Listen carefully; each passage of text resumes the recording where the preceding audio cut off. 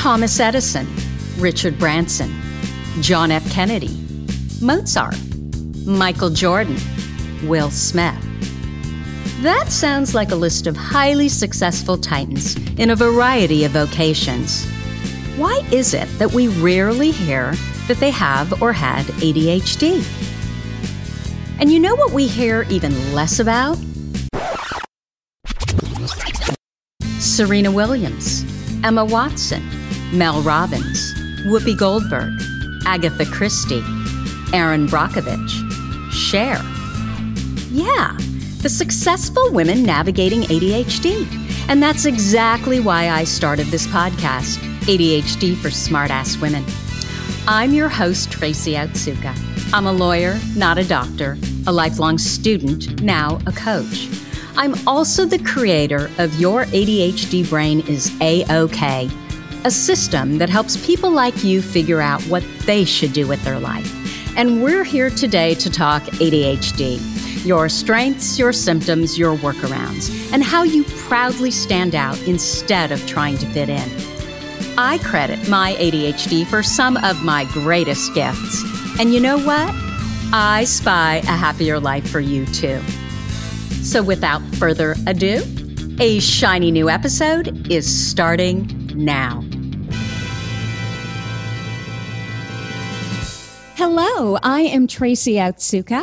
I wanted to welcome you to episode 95 of ADHD for Smartass Women, which is brought to you by Your ADHD Brain is A-OK, the 6-step system that shows you how to fall in love with your ADHD brain. If you'd like more information, join our waitlist at tracyotsuka.com/waitlist. We will be starting A-OK again at the beginning of next year. But let's get started with our topic today. So when people think of the stereotypical ADHD person, first of all, they never think of a woman or a girl, do they? They see a boy who's energetic, who's constantly moving, who's probably talking a lot, climbing the walls. Maybe he's getting into trouble. They're hyperactive, right? So that doesn't square with someone who struggles with their weight. But studies show that ADHD symptoms may trigger serious weight problems. Research shows that those that struggle with obesity are 5 to 10 times more likely to have ADHD. You know, this has even more significant implications for girls and eating disorders and disordered eating. Most of the early studies on ADHD, they were conducted on men or preteen boys. They didn't even look at eating disorders. So the link between ADHD and eating disorders and disordered eating has been overlooked for so long. And you know, there's a fantastic book, Understanding Girls with ADHD. That's the title of it. And it's by ADHD experts Kathleen Nadeau, Ellen Littman, and Patricia Quinn. I know that Nadeau and Littman have ADHD. I'm not sure about Quinn. But anyway, this book cites 2 fairly recent studies of adolescent girls with ADHD. So in the first study, girls with ADHD were found to be 3.6 times more likely to develop an eating disorder than girls without ADHD. They were also 5.6 times more likely to develop bulimia and 2.7 times more likely to develop anorexia. In the second study, they discovered that if you were impulsive and you were also diagnosed with combined type ADHD, so you have symptoms of both hyperactivity and inattention, that was the best predictor of an eating disorder in girls. Horrifying, isn't it? You know, and I have been wanting to do a podcast on eating disorders and disordered eating since discovering this information back when I recorded podcast number 21, which was about 1.5 years ago. But I was really concerned about causing harm. I know how serious eating disorders are and how important it is that we get it right. And so I wanted to make sure that I found someone who was not only an expert in treating eating disorders, an expert in disordered eating, but I also wanted that person to be a woman who also has ADHD, and this was a big one for me, who also has personal experience with this subject, because I believe that it is difficult to understand anything fully unless you have real lived experience in it. So after 1.5 years of searching to no avail, I lucked out, and my guest actually came to me and introduced herself. So now I would like to introduce you to Alita Storch. Alita is an anti-diet dietitian, therapist, and certified body trust provider who specializes in eating disorders, autoimmune conditions, and ADHD. Her work is centered around helping folks move away from diet culture and instead develop an intuitive, trusting, compassionate relationship with food and movement. She firmly believes that everyone is the expert of their own body. God, I love that, Alita. When she's not focused on her work, she can typically be found skiing or foraging for mushrooms in the mountains, snuggled on the couch with her dog, partner, and a good book, or making a creative mess in the kitchen. Welcome, Alita. Hi, Tracy. Thanks so much for having me on today. Absolutely. Did I get all of that right? Yes, you did. That all sounds great. Wonderful. So I had the pleasure of speaking with Alita last week, and I rarely, if ever, interview my guests before they come on. In fact, I can't even remember the last time that I did because I like the spontaneity, right? But again, I knew how important this subject was, and I just really wanted to make sure that we got it as right as we possibly could. And so what I'd like to add is that I was so impressed with Alita's calm, her measured responses to my questions, her clear concern and love for not only the subject, but also for her clients. And you know what, Alita, I really love that your goal was to help your clients develop a compassionate and trusting relationship with food and their body. And you do this by introducing them to value-centered living. And for me, values is where everything should start, especially for ADHD women. So it just makes so much sense to me. So thank you so much for being here. Yeah. Thank you. I'm really excited to be on.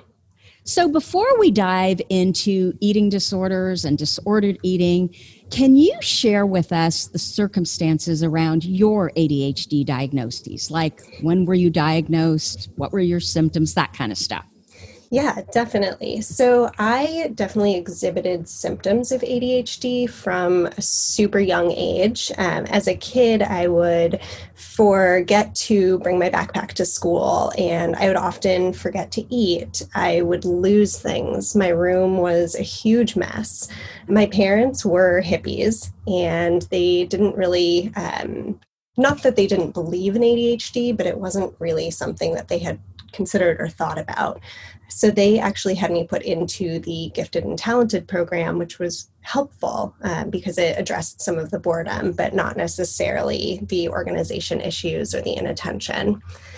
I actually wasn't diagnosed until grad school when I was really struggling with getting all of my work done and basically struggling with adulting.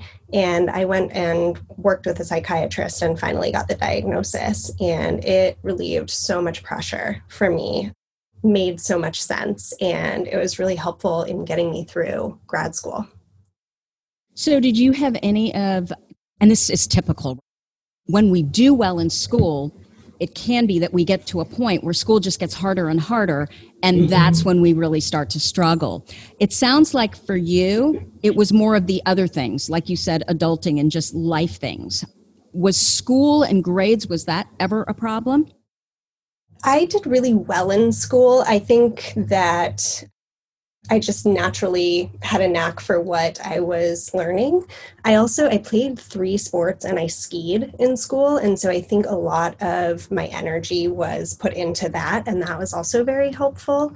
But then in grad school, it was sort of at a different level where I was really having to perform and really having to churn out really good work. And I think that's where I bumped into not getting as good of grades or struggling with the achievement piece.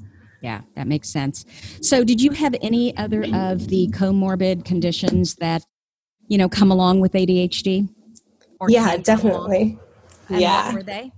So I was diagnosed with anxiety and depression in college. And actually, when I started being treated for ADHD, I found that it was less of depression and more of the ADHD, and that my depression was alleviated when I was able to manage the symptoms of ADHD. But definitely anxiety, that's a big one. Yeah. And so depression was clearly a result of your ADHD and just kind of trying to stay on top of everything. Was anxiety as well, or was anxiety kind of separate? I've been anxious since I was a little kid, and I think that that is part of who I am. I think a lot of that is like perfectionism and achievement orientation, definitely some like social anxiety. I imagine that ADHD exacerbates that and makes it worse, but yeah, I still have anxiety even though I'm like doing my best to manage the ADHD. Yeah, got it. So what changed once you were diagnosed? So that's a really good question. I mean, the depression piece, right? Like I didn't have to struggle so much with that. I feel like I also just developed more awareness of how my ADHD symptoms were impacting my life and found tools that actually were helpful for managing those symptoms. So I think I was trying to use tools that were helpful for neurotypical brains and feeling really frustrated because those tools weren't helping me. So when I realized what was going on, I was actually able to seek out tools that worked for my brain. And I think also identifying the strengths of ADHD was really helpful for me because I was able to lean into them a lot more. And I think this has led to me being more compassionate with myself. And that's led to less falling apart, feeling overwhelmed, basically like giving up. I'm able to be a lot more successful in general. You have two masters, right? I do. And what are they in? It's an umbrella Masters of Nutrition, and the sub-masters, the first is in clinical health psychology, and the second one is in dietetics, so to be a dietitian. Okay. So why did you decide to choose that area as your field of study, basically nutrition and food and health? Because I wanted to make my life much harder. No, I struggled with an eating disorder in college, and I met with a dietitian and a therapist who were incredible, and it was a life-changing experience being able to work with these two women who collaborated in their work together. And I knew that I wanted to work in a helping profession. I was kind of afraid of going into dietetics because of like the science piece and feeling like it was going to be too much work and I was going to fall behind. So I initially chose to go into therapy with the intention of working with eating disorders. And the program that I went into was nutrition, so that I could just at least get a little bit of that. And I ended up just adding the dietetics program because I figured why not do both and be able to help people with mental health and with food at the same time. So it sounds like, I always say the best purposes are those that give meaning to your past. It sounds like this was the perfect example of that, right? Yeah, absolutely. Okay. So can you explain to me? So we've got eating disorders and then we have disordered eating. Can you explain the difference and where is the line and all that? Yeah, definitely. So eating disorders is more of a clinical term. So there's the DSM diagnostic manual, and an eating disorder basically checks all of the boxes. One of the issues with that is that the DSM was created by, educated white cis males. So oftentimes people are left out of those diagnostic categories. So I prefer the term disordered eating because it's more inclusive.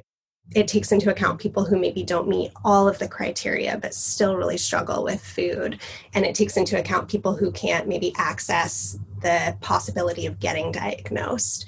I guess the biggest line clinically would be the amount of distress that it causes in a person's life, or how much it gets in the way of living, like you said, like a values-driven life. I would say probably most women in the United States, at least, struggle with some sort of disordered eating. It's not true for everybody, but just being in our culture and being in a female body makes it really, really difficult to have a trusting relationship with food. Okay. So why are eating disorders so prevalent in ADHD women? Yeah. The way that I see it is that the eating disorders kind of fall into two different groups in ADHD. So the first group, the eating disorder, functions as a way of making up for important human needs that aren't being met, or at least like don't feel like they're being met for someone with ADHD. And so these human needs are a sense of control, adequacy, competence, accomplishment, that those are difficult to experience when struggling with ADHD. And those things can often be met with food. So that's the first group. The second group is when the disordered eating patterns are actually a result of the actual symptomology of ADHD. So things like people with ADHD often experience more emotional dysregulation, and emotional soothing can come through food because it actually leads to dopamine release.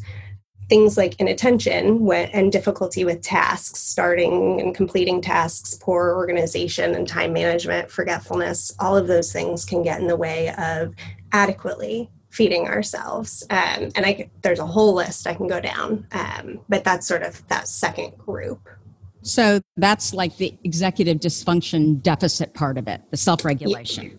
Yep, exactly. Okay. And I guess like one other thing that might be helpful to mention too is stimulant medication can also exacerbate eating disorders, just due to like causing poor appetite. It can often lead to weight loss. So that's maybe, one other piece of it. You know, I've also read accounts, and I think I've actually heard women in our group talk about the opposite of that as well, where they started on stimulant medication and they had a serious eating disorder and it literally resolved itself. Have you heard of that? I have not. Well, maybe not in that way, but I do wonder if the resolution of some of the symptoms of ADHD are actually more of the result of the resolution of the eating disorder. Okay. What about, and I'm thinking of reward deficiency syndrome. You are familiar with that, right? Mm-hmm. Yeah.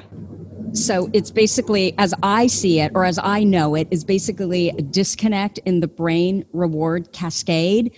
So, and that's what we have with ADHD. And so we don't feel the same amount of satisfaction once we get the reward. So someone who struggles with weight, they don't get the same satisfaction from food that someone who doesn't struggle with food gets. And so you kind of keep going back, looking for that satisfaction, and that's actually how eating disorders can also start. Is that true? So it sounds like you're talking about sort of like the novelty-seeking behavior that comes with ADHD that oftentimes I'll find that some folks with ADHD will move towards a certain type of food because it provides more reward. And because of that, we'll actually miss out on other nutrients, right? Like won't get variety, won't get balance because they're constantly looking for foods that are most rewarding. Right. So we become driven to seek substances and or behaviors, right, to get the dopamine that's missing in that reward pathway. Yeah, and like that can be exacerbated by not getting enough food to begin with, that our bodies actually adjust to increase that reward that comes from foods that are like higher in sugar and fat. And it's actually a survival mechanism that's really important and is part of like our body's wisdom. And I know that whole RDS, that can lead to all different kinds of addictions, but, unlike alcohol or drugs or nicotine, we have to eat. We can't just remove ourselves from them completely, which I would think is what is so hard about food. Absolutely. Yeah, that is a conversation I have so often with clients. And I think it's important too to name that food is not an addiction. The reward that we get from food actually activates different pathways than, say, like alcohol or cigarettes or drugs. And like you said, like we have to activate that pathway multiple times a day in order to stay alive. So that definitely can create distress and turmoil for people who are in the recovery process. That actually makes a lot of sense when you word it that way. So that's why we can struggle with disordered eating. what can we actually do about it? Yeah, that is a great question. And that is where I have been sort of building an approach that is specifically tailored to ADHD and disordered eating, because there isn't really one that exists. There are approaches to managing ADHD. There are approaches to recovery from disordered eating and eating disorders. But to have the two of them combined, I haven't found anything that is comprehensive or effective. So the approach that I use is similar to Maslow's hierarchy of needs. It's a pyramid of food needs that is met from the bottom to the top. So the bottom of the pyramid has regularity and consistency. The second tier is adequacy or enough. The third tier is variety. The fourth tier is pleasure and satisfaction. And the fifth tier is gentle nutrition. The approach requires identifying which of these needs are not being met, and then starting at the lowest unmet need by addressing barriers and experimenting with ways that the need can be met, and then working up each layer to the top. And the top is gentle nutrition. One of the issues with nutrition work is that everyone wants to function in what I'll refer to here as gentle nutrition, or eating for health and well-being. But the problem is that this can only happen when someone is getting enough food on a consistent basis with plenty of variety, pleasure, and spontaneity. So it's sort of this going back to basics. How do we make sure that you are eating every 3 to 4 hours throughout the day, that you're actually getting your energy needs met, that you have lots of variety and novelty and foods that provide reward, before really thinking about targeting specific foods for supporting the brain or mood or energy. Does that make sense? So does that mean that they have to satisfy that pyramid, all of the things, before they get up to the gentle nutrition? Yeah, that's correct, Tracy. Yeah. Okay, and so can you go through those levels again? Totally. It's a pretty complex model, and it's based out of several different models that I've kind of globbed together. So the first layer, which is the very basic needs, is regularity and consistency. And this can get interrupted by forgetting to eat or ignoring hunger cues, being in a restrict and binge cycle. So any kind of dieting can actually interrupt the ability to have regularity and consistency. I really struggled with the I'll get to that later mentality and then not actually ever getting to it. And the goal of this layer is eating every 3 to 4 hours every single day. So we'll come up with tools and experiments to try to make sure that this is happening. So adequacy, so forgetting to eat all day long and only eating dinner, or not having time to go to the store, so then there's no food in the house. Those sorts of things get in the way of having adequate intake.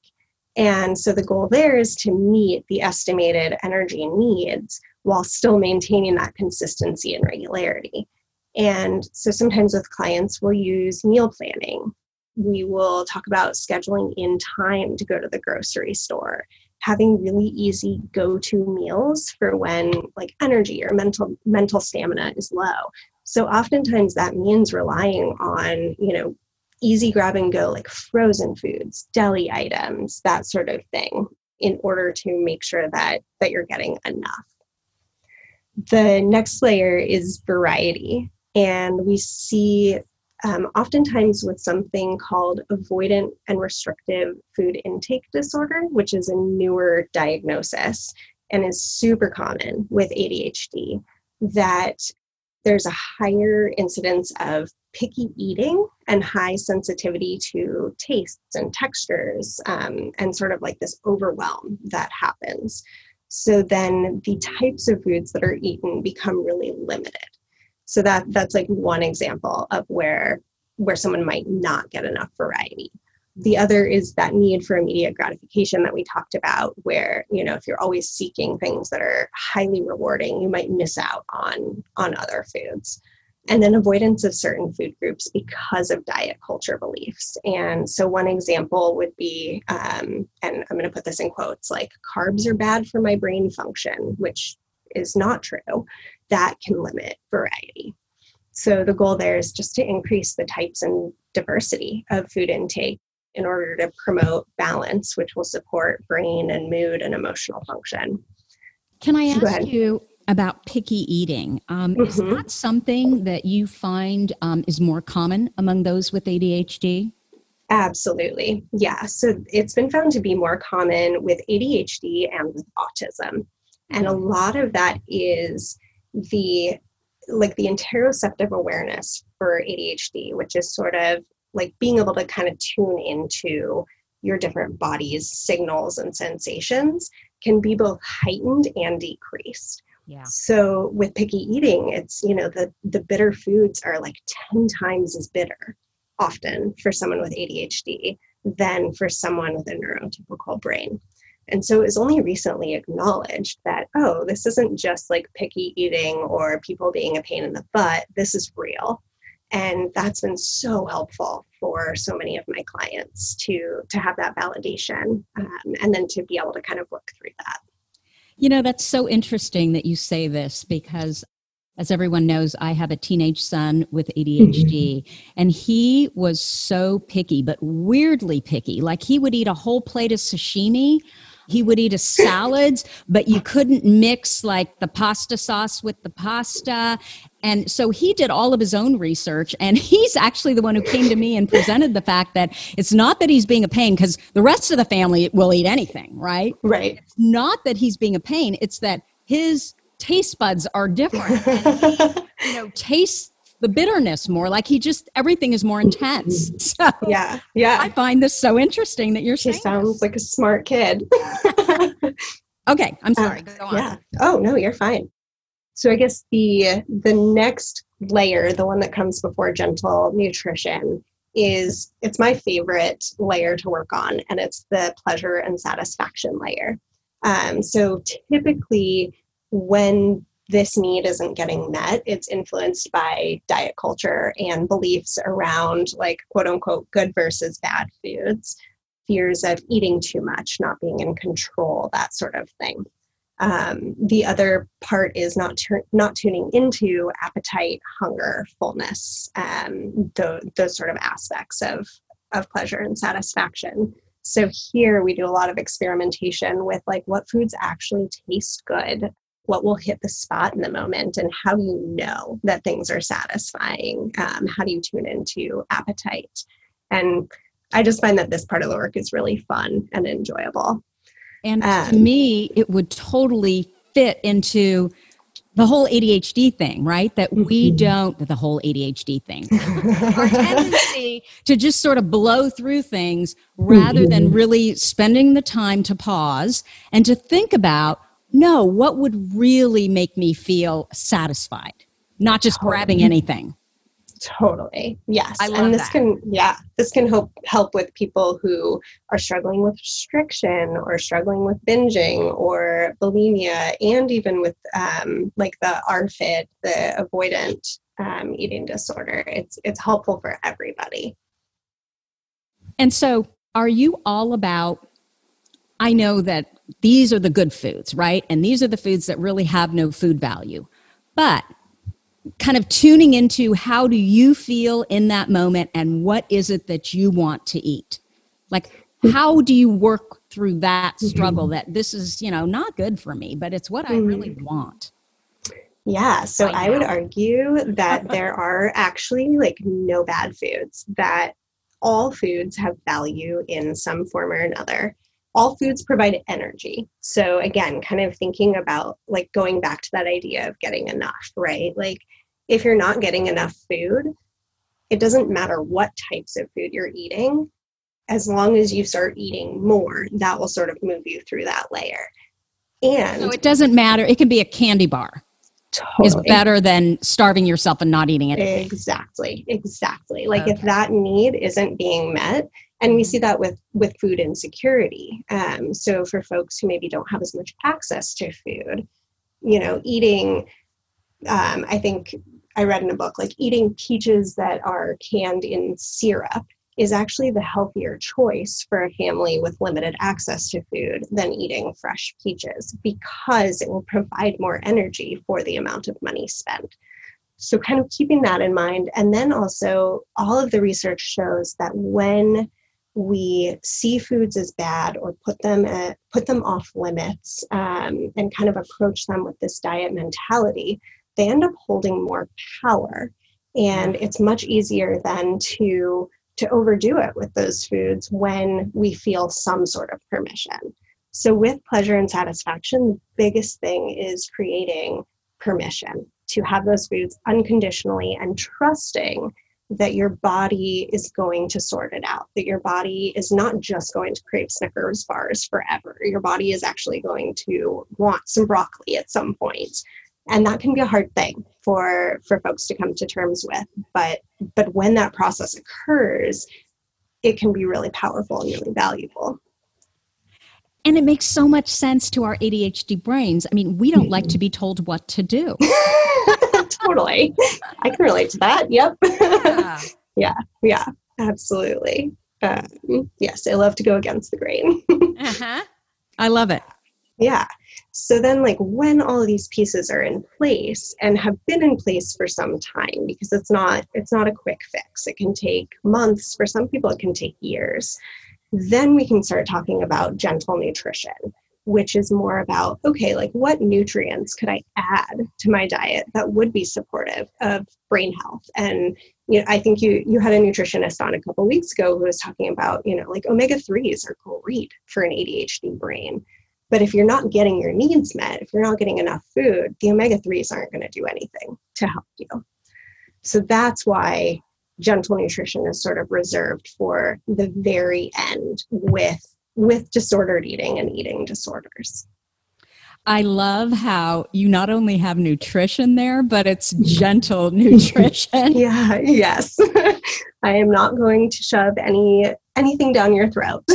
So you've actually done this backwards, because typically when someone is struggling with, let's say they're struggling with their weight, they read books, they go sign up for a program, and it's all about the nutrition, and this is how many, these are the food groups, and this is what you need. And it's backwards now that I hear you go through this process. And I had to write it out, which is why I actually asked you to repeat it again so that I could actually visually see it. But I love how that first step is you need to be eating regularly. That you address that. And then once you address that, then it's, how can you have adequate intake? Meaning, how can you plan ahead? How can you make it easy? Right? And then once you somewhat master that, then you go to the variety and you talk about like avoidance and restrictive foods and why people are picky eaters. But you just want to make sure that you're getting enough variety, meaning you're not just eating one or two or three different foods. Right. Yes. Okay. And then once you get past that, then it's the big stuff or the fun stuff, I think, and looking at diet culture, and that there is no such thing as good versus bad food. And you teach your, students or clients to really get in tune with their own body and give themselves permission to basically eat what they want to eat and what they feel like they need at that time. Yeah, exactly. And then only then, once they master all that, are they even allowed to think about nutrition. Yes, you nailed it, Tracy. Brilliant. I love it. Yeah. I just love it. And I keep thinking about my daughter, who I had mentioned before we got on, that my daughter was telling me that she thinks she had disordered eating. And I'm like, no, you didn't. No, you didn't. But now that you go through all these steps, yeah, she probably did, because how do you be a teenage girl and not have disordered eating in our culture? Exactly. Yeah. And, for some people, they're starting more at the variety stage or the more at the pleasure and satisfaction stage. But those are still forms or on the spectrum of disordered eating. And the thing is, that's where eating disorders start, right? With disordered eating. Exactly. Okay. So do you have any tips around any of these specific layers, I guess, on layers. Absolutely. I have so many, but I can even, just share a couple. With regularity, I love creating visual cues. So I keep a jar of trail mix on my desk because even if I just see the trail mix, it reminds me to check in with my body and notice, oh, am I hungry? Could I use a snack? Has it been 4 hours since I've had anything? So having food visually available is one example of a tip. With adequacy, I think I'd mentioned like scheduling in grocery store trips and making sure that you're buying enough food for the week or however long you have in between grocery trips.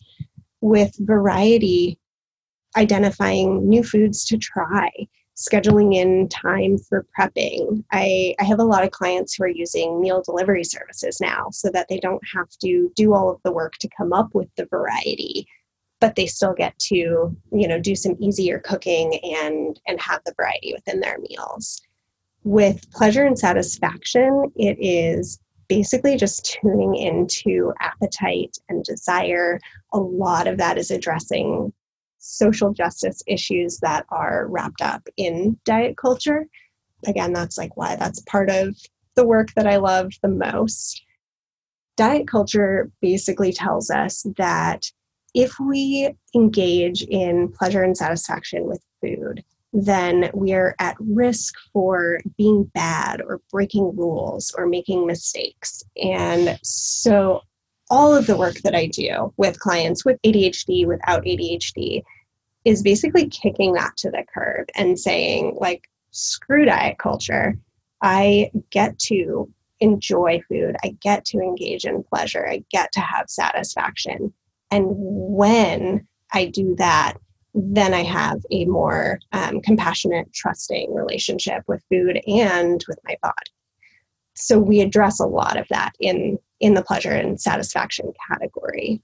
So how do you link that with social and political justice? Is it feminism and just this idea of, women are supposed to look a certain way? And I'm going to be quiet. You tell me. Yeah, that's absolutely a piece. And I think, we could do a whole series of podcasts on this. I bet. But yeah, sort of the idea that like diet culture is born out of racism and sexism and classism, and the idea that like a certain body size is somehow better than any other body size really gets in the way of people being able to listen to and trust their own bodies, which with ADHD, like it's already so hard to trust our own bodies, right? Because like senses are disrupted. And so being able to tune in relation to food, I think can really help create more of that attunement in other areas of our life. So how do you, when you say, that we need to learn how to tune into food and check in with our body, and like, how do you do that? Yeah. So that goes back to that idea of interoceptive awareness. And one of the tools that I use the most with clients is a hunger and fullness scale. So it's 0 to 10, and each number is associated with different physical, emotional, and mental symptoms. And 0 is like, I'm so hungry, I haven't eaten in way too long, I'm going to eat my own arm. And 10 is, oh my gosh, I ate 2 Thanksgiving dinners and I'm going to burst, right? And so the numbers are so individualized. And so it's a process of identifying, like, how do you know when you're at a 3 on the hunger scale? For some people, like maybe they don't notice that their stomach is grumbling and it's more like, oh, I can't focus on my work. So that sort of stuff. So getting more familiar with what these different stages of hunger and fullness feel like is just like one example of that. Okay. And so you call that your hunger scale? Yeah, the hunger and fullness scale. And that's not my creation, but something I do use with clients.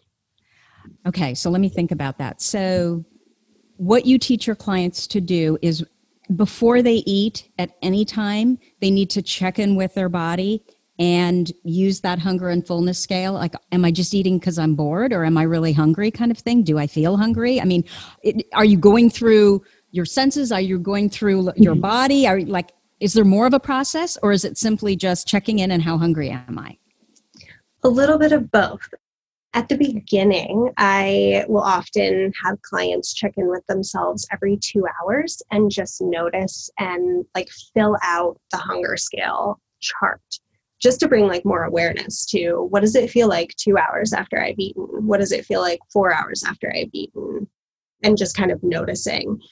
It's sort of like driving a car where the more you do it, the more you practice, the more just sort of natural and ingrained it becomes. So like for me, I started out using the hunger and fullness scale in my own recovery process. But every time I'm eating, I'm not necessarily assigning a number or doing an entire body scan, because I become more familiar with like, oh, yep, I'm getting into that hangry zone. It just kind of becomes like second nature over time. But definitely doing more checking and more noticing of symptoms at the beginning. You know, that's so interesting, because I certainly know how I feel right after I eat too much, when I'm really hungry. But I've never even thought about, how do you feel 2 hours after you eat? How do you feel 4 hours after you eat? I've never even thought about that. Right. Yeah. And that's what can be helpful in that pre-planning. I don't know for you, but one of my biggest issues that I still really struggle with is waiting until I'm way too hungry to eat. So just having more awareness of like, oh, once I start to feel this way, that's like a sign that maybe in about an hour I should eat. It can just be such a helpful tool. You know, and that's even more interesting, because I think what diet culture does to women, is most women, frankly, not just ADHD women, is this idea that, the hungrier you can get, the better. Yep. That you should only be ravenous when you're eating, which probably makes you eat all kinds of stuff you really don't even want. Exactly. Had you, been more mindful, I guess. Mm-hmm. Exactly. Yeah, that you end up kind of swinging from one end of the hunger and fullness scale to the other, right? It's a pendulum effect. Yeah. And that's not, it's not always a bad thing to forget to eat or to overeat, but it's when these become chronic experiences that it can kind of get in the way of our body's natural rhythms and natural cycles. So one of the things that you mentioned, which right away my ears perked up, you talked about meal delivery services. And I've done a few of them, but I always felt like I ate too much, and I wasn't really sure how, the quality. Do you have some that you use that you could recommend? Yeah, I mean, I think it's so unique to each person, kind of depending on like skill level and again, like where they're at in that process. I've enjoyed HelloFresh because they have a lot of variety. The meals are pretty simple to prepare, but there's a lot of different components. I've heard really good things about Blue Apron from clients as well. I would say those are the two that I'm most familiar with. I think the other thing that can be helpful is just like going to the hot bar at different stores. And so, if you're not wanting to maybe cook, being able to get pre-prepared foods. So that would be like another option. Okay. With HelloFresh, though, I mean, you've cooked from their boxes. You feel like the ingredients, their quality, you're eating food that's good for you. Absolutely. Yeah. Okay. Yeah. Okay. So we go from disordered eating to eating disorders, which, I mean, you can die from them. They're really, really serious. Yeah. What do you recommend if you know there is something wrong, you feel like you are literally in the midst of an eating disorder? I don't even know if that's the proper way to phrase it. Yeah. What should you do? Reaching out for support is number one. And depending on like financial situations, maybe it is joining free support groups as a starting place. If you have insurance and you have access to care, being able to get a therapist and a dietitian and a doctor, getting checked medically, because there are medical complications that come from eating disorders, which often are not very obvious at first, but can have really long-term consequences on the body. So definitely seeking as much care as possible, building community as well, because it can feel really isolating to be in the midst of an eating disorder. And so having other people that are struggling with similar or even different, but still, eating disorder experience, that can be really, really helpful. If you don't have health care, if you can't afford to reach out to an expert, are there any resources? Is there anything that you can do? I'm just worried if someone's sitting here listening to this and they just, they know they need help, but they don't know what to do. Right. Yeah, definitely. There are lots of free groups. If you just, go online and Google like free eating disorder support in your area, there are definitely groups. I would say stay away from any kind of Overeaters Anonymous, anything like that, because those are pretty much the opposite of eating disorder support. And often too, therapists will offer sliding scale spots. And so just ask if someone is able to provide care at a lower rate, if that's something, again, that you have access to. That's a great suggestion. So where is the line? Again, I'm thinking of that listener who's saying, well, do I have an eating disorder, or is it just disordered eating? Just disordered eating. You know what I'm saying? Right. Yeah. How do you know that you've crossed the line? Yeah. And it's serious. Yeah. For me, I knew that I had kind of crossed that line from, struggling with food or maybe even disordered eating into an eating disorder when the distress that it caused for me was so overwhelming that I was struggling in other areas of my life. And this is where the values piece comes in. So school and friendships were really, really important to me. And I was not going to class. I was failing classes. I couldn't concentrate, and I didn't really care about school anymore. With friends, I wasn't hanging out with friends. I was avoiding social situations because there might be food there. So when these really important things were impacted because of my relationship with food, I was like, oh, something needs to change. If I want to live the life that I really want, something has to change. So that's sort of where, in my experience, the line was. I think the line can be different for everybody. It's basically like, are you struggling? Great, go get help. And maybe get help when you are experiencing disordered eating before you fall over into that line of an eating disorder. Yes, definitely. And that could even be, starting with resources like books. So I always recommend the newest edition of Intuitive Eating is fantastic. Also, Christy Harrison's book, Anti-Diet, is an absolute must-read, I think, for everybody. It's an incredible book, and it goes into so many of these pieces that we've talked about. And her podcast as well, Food Psych, is a fantastic resource. So that's another option for people who maybe can't access care and support, or maybe aren't ready to. I will have them in the show notes. Did you say the book was Intuitive Eating? Yeah. Yep. So Intuitive Eating, the 4th edition, it actually just came out this summer. It is Evelyn Tribole and Elise Resch. Okay, I will find it and I will put it in the show notes. And then the Anti-Diet, is that another book? Is that what you were saying? It is. Yeah. And that came out in January of this year. The woman who wrote it, her name is Christy Harrison. And all of these women who wrote these books are dietitians in the eating disorder field. Okay. And then Insight is her podcast? Oh, sorry. Food Psych. Food Psych. Yep. Yeah. Like PSYCH. Correct. Okay. Food Psych. And that's Christy Harrison's podcast. Yes. Okay. Before I let you go, I've got a couple questions. Well, follow-ups to what you just said and just things that I've been wondering about. Okay. So I love intermittent fasting. And and it makes me feel good. So if the goal is to really pay attention to your body, what is your response to that?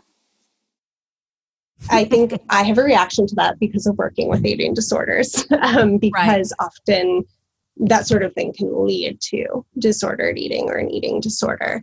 But, if you're in that place where you've like kind of gone through all of those other stages and you're in the gentle nutrition place and it's not activating for disordered eating behaviors, great. Like if that works for you, awesome. It's not going to be helpful for everyone. It's not going to work for everyone. I totally get that. And I don't think when I was younger, it would have worked for me. Right. But I think as I've gotten older, I just don't need to eat as much. And I don't feel good when I eat as much. So I love that response. So bottom line, and I just agree with you so much in what you're saying. And I agree with this in everything, that it all comes back to you and really paying attention to where you are and how you feel. Totally. Love that response. Okay, second question for you. I have had several requests in our Facebook group, ADHD for Smartass Women, where members have asked me if we could put trigger warnings before any of our posts that have to do with weight, dieting, food, etc. Now, it is so hard to monitor our Facebook group. People have no idea. We have over 16,000 members. I've got 10 moderators on it, and we're already stretched thin. And so it's just hard to stay on top of everything, but especially this, because then if I did it, I would feel such an obligation that we need to make sure that nothing gets passed, right? Right. I also feel like, especially when it comes to food, which you just can't get away from, it just doesn't make sense to me to constantly, avoid it. I personally think you kind of have to face these things head on. But I also, in the back of my mind, think, well, maybe you don't have enough information and you're wrong. So how would you respond to that? Ooh, that's a really good question. I can't imagine the time and energy that it takes to moderate a Facebook group. So I have a lot of admiration for you, and especially like knowing you have ADHD as well. I imagine that could be really overwhelming. It kind of stresses me out thinking about it. Yeah. But I think putting it out there for the members who are posting to maybe do some self-moderating and to be aware of giving any kind of diet advice, talking about your own diet, labeling foods as good or bad, that sort of thing, talking about weight and weight loss can have a really negative impact on everyone, but especially those who struggle with food and body. So kind of framing it as a do no harm, how can we support each other in the community to not harm one another? That's how I could imagine maybe approaching it. I don't think it would be a solution, and it wouldn't necessarily address every single post, but my hope is that people can maybe just be more aware of their impact. I like that. So you're saying I perhaps would create a post and try to bring awareness to what their comments and posts might be doing to other people. Yeah. Without specifically saying every single thing needs a trigger warning that has to do with body, food, and diet. I love that. I love that. And even just talking with you brings me more awareness. And I cannot even begin to tell you how much I love your food pyramid, because it makes so much sense. I'm going to run and share it with my daughter. Awesome. Yes. Okay. So I've got 2 questions, and then I'm going to let you go. I've taken enough of your time. Alita and I had a lot of tech difficulties, and we ended up having to switch and record this on Zoom. So I'm really hoping that the quality is going to reflect how good the podcast is. And so I have no idea how long we've been on, but it's just been so easy and flowing. I just kept going, and I just hope it's not super, super long. What do you think the key to living successfully with ADHD is? Yes, I knew you were going to ask this question. And so I have been thinking about it all week, and I came up with 8 workarounds, and then really thought about what is the one thing that I have been able to stick with and that has actually been helpful. And it's actually Google Calendar has been a lifesaver. And I know that sounds simple. It's maybe boring. Okay. Yeah. I put everything into it, including like reminders to walk my dog and alerts for taking breaks to eat and drink water, because I also forget to drink water all the time. And the color coding just like really satisfies some part of my soul. You can color code on Google Calendar? Yes, you can. Yes, everything can be different colors. Yeah, it's very, very satisfying to like the perfectionist part of me. Oh my gosh. Well, that was worth talking to you all by itself. There you go. Solved. Yeah. You know, Alita, I have been struggling as well with calendars where literally for years I've got a bunch of, the calendars like in books, like planner type calendars. I've also got this single page paper calendar. I was on Apple Calendar. I was on, I can't remember what it was, but it kind of linked the two together. And I had all these calendars and it was insanity. And literally 2 months ago, I said, I am just going to stick with Google Calendar. I'm going to try it. And I cannot rave enough about it. You are so right on there. Awesome. I was like, I don't want to be boring. No, I feel like my life finally, it makes sense. It's so simple because I go to one place. And it's on my watch. It's on, well, you can't get Google Calendar on your watch, but there is an app, and I can't remember what it is right now, that links to your watch so you can actually see what's on Google Calendar on your watch. So it's on my phone. It's everything. Yes. That is a brilliant key to living success. Yes. And I think focused me. Oh, go ahead. No. I think that what you gave me was your number one ADHD workaround.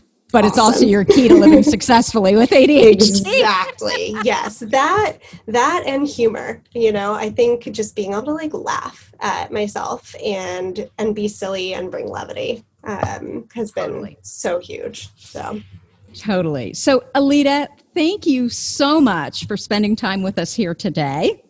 But thank you. Before I let you go, is there anything that you're working on that you'd like to tell us about? Yeah, I am actually putting together an Eating with ADHD course where we are going to sort of work through all of the different layers on the pyramid. It's not necessarily for people with full-blown eating disorders, but for people who are kind of like in recovery, or people with disordered eating or just food and body concerns. I am hoping to release the course before the end of the year. That's my goal. And it will be on my website, which I think you put in the show notes. Is that? Yes. I'm going to put that in the show notes. But what is this? I'm hoping to release it before the end of the year. Come on, give us a day. That'll work. Well, okay. Oh gosh, you're making me commit to something. Yep. My goal is by November 1st. To launch it. Goal. Okay. Yes, it's something I've been working on for a really long time, and I think just putting it out there. Okay. So how about if we do this? If you get it ready by November 1st, you know how we're not supposed to post any links in the group, but I will make sure that we post that link in our group. That would be incredible, Tracy. Thank you. I just think it's so important, and I love what you're doing, and I just love your whole anti-diet approach because, yes, we've been sold a bill of goods about food and diet culture and all that crap because we are women. Yes. Anyway. Yep. So where can people find you if they want to know more about you, your website and all that? Yeah, my website, and I'm on Instagram. My private practice is called Wise Heart Nutrition, and my Instagram is wiseheart_nutrition. Tracy, before I go, if I could just make one request, and that would be to leave out the part from the beginning about quote unquote obesity and weight as a problem, because these ideas are so tangled up in eating disorders and in diet culture, and the term, in quotes, obesity is in itself oppressive. So that's actually language that I really try and stay away from and even challenge in my sessions with clients and in my work. Okay, so can you explain to me why is the term obesity oppressive? And I love this conversation because, these statistics that I pulled about, these struggles, with obesity that ADHD women have, that there's 5 to 10 times more likely to have a struggle with obesity. And, these other statistics, they are pulled from books and research around ADHD. So I love that you're, I don't want to remove them because I would rather learn, and I would rather have our listeners learn. Does that make sense to you? Yeah, and I so appreciate that. Okay, so explain to me, why is obesity a problem? Yeah, absolutely. So there's this belief that weight and health are tied to one another, and there isn't actually any evidence that substantiates that claim. And the terms obesity and overweight were created by a system that is wanting everyone to be in a thin body, is wanting everyone to be in a cisgendered body. And we know that weight loss is not effective, it's not sustainable, it's not helpful. And so using these terms basically just sets people up to feel bad about themselves, sets people up for quote unquote failure, because weight loss is not a realistic outcome for these specific people. So what you're saying is that people have all different body shapes and they can be healthy. Absolutely. Body diversity is inherent, and fatness is no different than tallness. Okay. Are there any other words that we use when we're referring to, am I going to say the wrong thing, like weight and health and all of that, right? Yeah. That we shouldn't be using, that are just not appropriate. Totally. Yeah. Those are not true. Exactly.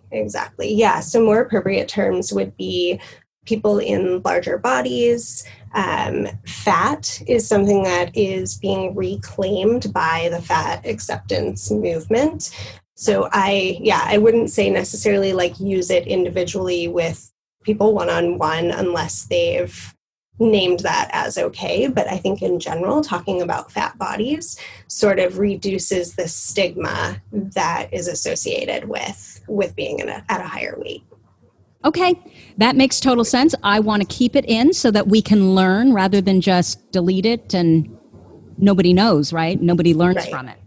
Yeah, I so appreciate that. Thank you. Absolutely. Okay, so thank you again. And that is what I have for you for this week. As always, you're listening to ADHD for Smartass Women. If you like this episode with Alita, please let us know by leaving a review. Our goal is to change the conversation around ADHD, helping as many women as we possibly can learn how their ADHD brains work so that they too can discover their amazing strengths. And you know what? Your reviews really help in that regard. For me, they're like those little gold stars we used to get on our work when we were kids in school. One more thing, if you have a comment, a guest you'd like me to interview, or a topic idea for this podcast, you can go to my website at tracyotsuka.com and leave me an audio message or reach out to me at tracy@tracyotsuka.com. So that's my email. Thank you so much for listening, and I will see you here next week. You've been listening to the ADHD for Smartass Women podcast. I'm your host, Tracy Otsuka, and we're available on iTunes, Stitcher, Spotify, and Google Podcasts. Not coincidentally, ADHD for Smartass Women, it's also the name of our free Facebook group. We're a totally smartass community of successful, ambitious women who share our ADHD wins, questions, and workarounds. Join us at tracyotsuka.com, where you can also find more information on our Your ADHD Brain is A-OK system. I spy a happier life for us, and I'll see you again next week.